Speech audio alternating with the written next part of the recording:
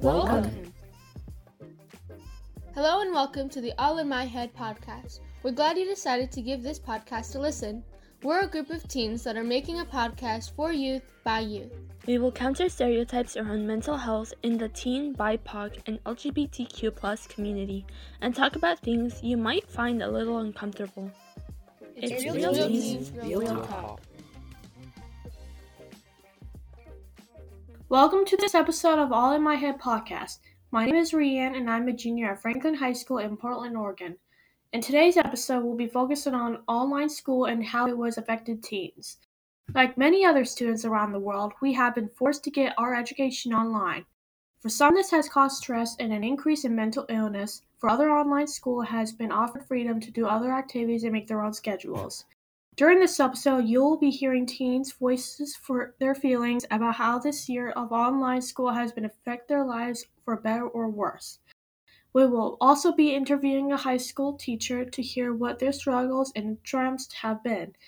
Everyone's experience is different, but I know for me, online school has been tough because of this larger workload, and I feel like I will perform better in person. I also miss my friends and lost my job in the cafeteria. Again, this is just my thoughts, so let's hear what other students have to say. Hi there, this is Nicole, the adult advisor for the podcast. I am just popping in before you hear the student voices, just to give a little bit of context. The students recorded themselves at home and just answered the questions that we had given them. And so you'll be hearing my voice asking the question, and then they will have their answers. So enjoy. What is the most challenging thing about online school? Finding the motivation to do any of my schoolwork while at home is challenging because it feels like there's so many more pressing issues than calculus right now. I think probably one thing that a lot of people can relate to with me is focusing on work. Everything feels so optional with online school. I am never really caught up with all of my classes at once. I feel like there's always something new to do. And it's just a learning process. I say it's a learning process, but I've been in this for like a year or so now. But it's not fun. The most challenging thing about online school for me is lack of motivation. It's so difficult to make myself get out of bed in the mornings, just to go to class, to do the work, because it all seems so fabricated and fake and two-dimensional. There's just no physicality to it. It's all fake. It's all online. Do you have a job right now? How has it affected you in combination with the pandemic? I do currently have a job. I would say it hasn't affected me much because I am thankfully able to have like a manager that works with my schedule, so I'm just so thankful for that. But it has affected me in the sense where some of my assignments are like due on that day, and most of them, surprisingly, are usually like hella long. I do have a part-time job at Wingstop that has been going since the beginning of the pandemic. For me, it's a chance to make small talk with people and get away from a hectic or emotionally draining home life. It has definitely been an additional concern in regards to health and COVID-19 exposure, but it's worth the risk for me. How has your mental health been affected by online school? I would say my mental health has also been affected in a way that I constantly have to be on screen, which I don't like that, because even when you want to like take a break from like, let's say social media, for example, your screen time is not going to go down because you still have to be in school, you still have to, so just like constantly being on my laptop or on my phone to do like assignments is just annoying for me. I haven't made any new friends this year, and I honestly don't know how you can make friends during online school. A lot of my relationships have weakened due to the pandemic, and only a few have stayed strong. I'm really hoping that returning to school is done right so that there aren't any COVID outbreaks and that we can all be safe while getting the education that we all desperately need. Hi, y'all. It's Nicole again. You just heard from some teens talking about how online school has been for them over this last year. Now we're going to switch gears. Up next is Lane, interviewing Dawn Gilbertson, a local high school teacher, and how teachers have been coping with online school, hybrid, and re-entering the classroom. So have a listen. So, welcome to the podcast. could you give us maybe just a brief introduction, your name, your profession, pronouns, some of your identities, and anything else you find important? All right, Dawn Gilbertson, Camas High School teacher. I teach biology, physical science. She and her are fine for pronouns. Is that about wraps it up? You mentioned earlier you had a couple of pets. Who are they and what are their names? We have quite a herd. We have 3 cats. We have May, we have Fezzik, and Luna, and we have our dog Ben, who we just adopted from Texas. So we've had him almost 2 months now. Oh, how sweet. So he's a Texas rescue. And then we have our turtle and a bunch of fish. Wonderful. You mentioned you were a teacher. What made you want to become a teacher? I've always kind of been interested in it, but definitely wasn't sure my direction or how it was going to go. After I graduated from college with my bachelor's in biology, I ended up having my daughter. And at first I had always thought, well, maybe I was going to go to vet school or I was going to be a professor. And then after having my girl, I kind of derailed a little bit and just really wanted to focus first on being mom. And my husband was in the military, so definitely wanted to make sure we had one parent around at all times. So started working for the state of Idaho, actually, in payroll. And then would do training for different payroll applications. So I would help program for something and then take that application and help train and teach. So that kind of brought me back to that education side, and then would volunteer with the Fish and Game for their bat exhibit and work over weekends and just educating the public about bats and how cool of the little creatures they are. And then after 9/11 happened, caused a pretty big shift in my family. So my husband ended up losing his job in Boise and we had to move. And so we went to a real small town in Oregon, and I was pretty much lost. I didn't know what I was going to do, and ended up, one of my first jobs was working as a para in a high school, and that just kind of started me from there, like, oh, that's why I really like education, and definitely really liked working with teenagers. And since that time, I've worked preschool through high school, but definitely settled that the big kids were much easier to handle and less exhausting. So, and then got my master's actually when my husband was recalled again. So both of his recalls caused shifts in my career, but for the better. Mm-hmm. What's the hardest and most rewarding part of being a teacher, would you say?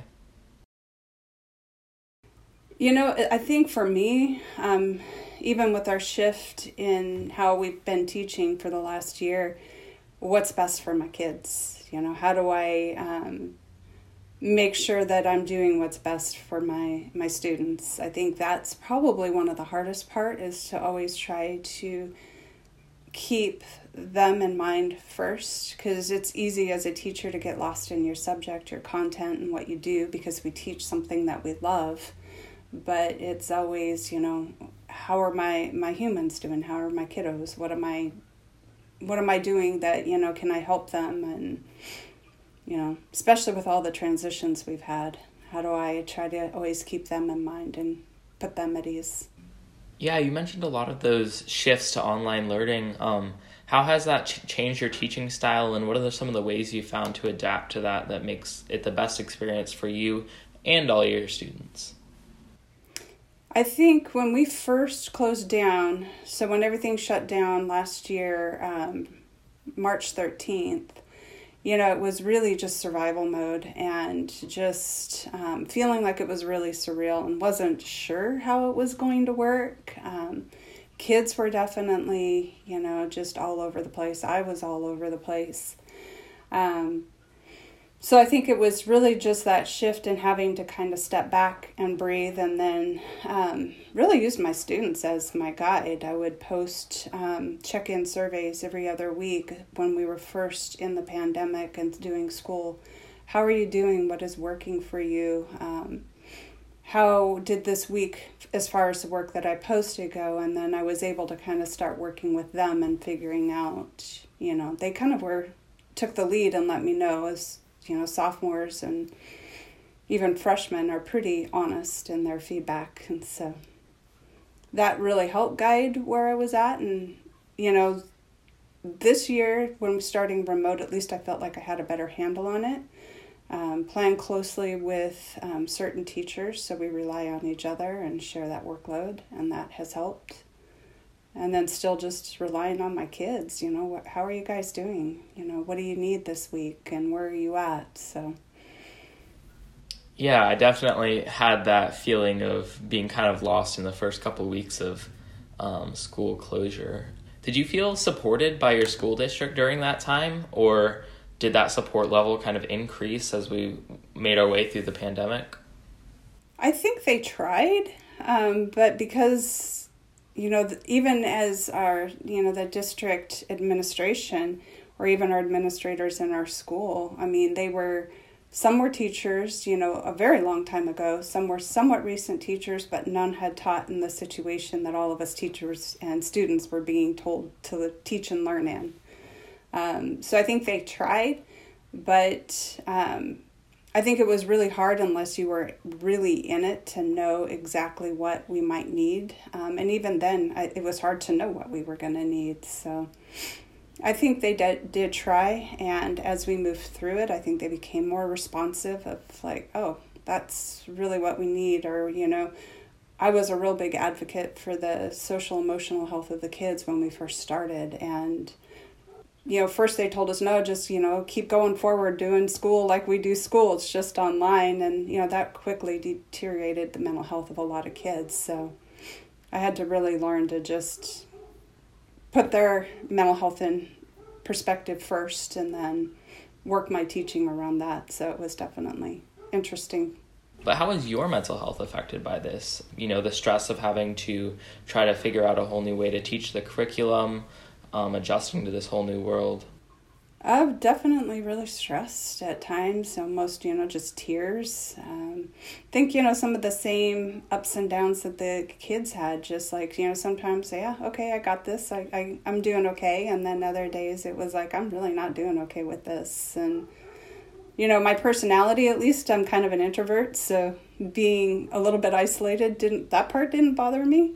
But it was the interaction with my students that I really went through a period of depression. I was very, very sad that I wasn't with my kids. And even some of my coworkers, we have a pretty tight group and work together. So some of it was really hard. Yeah, and speaking of social emotional health and relationships between students, I think you said you teach freshmen, yeah? Mm-hmm. So for the new wave of freshmen coming in, not being able to interact with many of their other high school students, has that been hard for them? Have you seen difficulties there? Oh yeah, I think I teach a group of students too. We take more of the kids that are a little bit at risk of getting lost, of failing high school. And so we call it Freshman Success Academy. So that's the group of students that I work with. So we've already have some kids that are a little bit more fragile.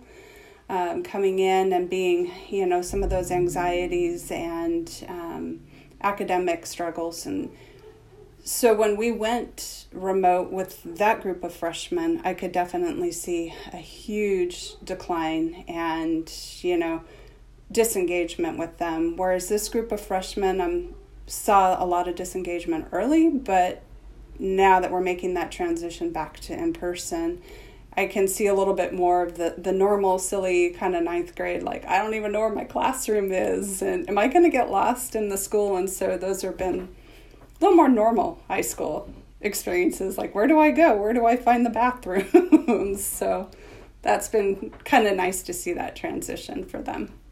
And they're excited. They've never been a high schooler before, so they're like, I'm going to be a high schooler this for real here.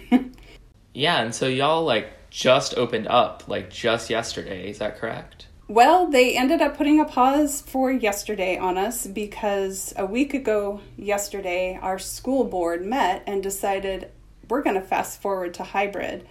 So instead of doing 2 schedule changes, so doing only 1 week of small group, what had a certain schedule, and then hybrid that had another schedule, they put a pause on us. And so we are actually hybrid next Monday for full on 1,000 students in our building starting Monday. We've had kids in the building, and I've been working in the building and been able to see some of the kids. And so they've been bringing smaller groups in, helping them find their classrooms and stuff like that. So we didn't get the full-on student school experience this week like we thought, so because it was just such a huge shift in how we were going to do school. So hybrid starting Monday. Yeah, and so what are some of the safety measures that your school implemented to prevent the spread of COVID-19? And do you feel they're adequate? Do you feel safe and supported by your school district? Yeah, they're trying. I think they're getting a lot of feedback. We're the largest school in our district. And when the school board opened us, they kind of lumped us with one of our high schools that's 200 students, and the other high school is only 100. We have about 2,000 students in our school. And they just kind of lumped us into that group. And so it's been one of those, a lot of feedback to the district going, it doesn't work that way in our school. And I mean, we don't even have enough classrooms for all of our teachers. So they were like, oh, where do we put everybody? Because all of us basically have to have our own space in order to help keep the kids safe and keep us safe. Our school did elect to do 6 periods a day, so the kids are transitioning 6 times a day. For each cohort, we have 2 cohorts. So the extra cleaning, so the teachers are doing extra cleaning, kids are doing extra hand washing, a lot of spacing, 3 lunches in order to keep kids separate and safe. So that's been a real interesting task, getting that to happen in a short period of time. Yeah, I know at least in Portland Public Schools where I go to school, like a lot of the buildings just aren't equipped to handle like effective distancing measures, and some of the windows don't open. There's a lot of basement classrooms, that kind of thing, where there's little to no ventilation. So I definitely understand that struggle. Yeah, we have some kids that are going to have classes in the theater, so when they each kind of get their own section of the theater. So it's, going to be real interesting. And I think in our first week or so, we're going to learn a lot. And I'm pretty sure we'll end up with a few adjustments. And I think at least they're open to that, since none of us really know how this is going to happen. And even our administration's like, once we start, we may find that we've got to make another adjustment. And so just trying to get us all to keep an open mind. So do you feel like school administrators have been responsive to what teachers are asking for in terms of safety measures, changes to curriculum in this time? I think they're trying. Again, since so many of them haven't done what we're doing, I think, they'll make a plan, and then, they are hearing our feedback and kind of understanding, oh, maybe that won't work. And our administrator, this is his 2nd year of being a principal, so he's had a rough go of, becoming a head principal with all of this. He's definitely been very vocal that I don't want to be the principal saying, oh, you teachers just do this. He's like, there's never a you just do this. He's like, we have to really think about the impact both on teachers and students first. And so he's been really good about that and taking our feedback and hearing us when, he might have a plan or say something and understand why it might need adjusted. So that has been nice.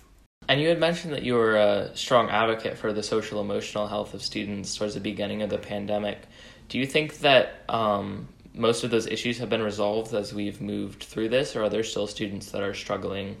Oh, we still have students struggling. And, that's probably been the part that has weighed on me the most is, especially when you're in Zoom and it's black boxes, how do you reach that kid? Or even the kid that doesn't log in, how do you get to them? How do you get them? And I think that's been the hardest part, or with a black box, you don't see the kid, so you don't always know, is someone really struggling? And that's why I tried to do those check-ins and get a little bit of that feedback, and then I can connect a little more directly with that student if I feel I need to, and if it really seems dire, then I go ahead and just get a counselor involved right away, and that way we can kind of figure out how to work with that student. And especially if I don't know the family, I don't directly want to contact the family until I have that counselor support, just in case, there's some really rough repercussions for a student. But so many things, but I think that's been the biggest, is just, how do you still connect? How do you let those students know that you really care when it's just over a screen and they've never met you in person? I'm glad that counselors are being very responsive to what you're asking for, because at least in my school district, it's very difficult to reach them, and they're often not able to be super involved in individual students. So that's super great. Do you have any things that you think would be able to improve students' mental health that is not currently being done?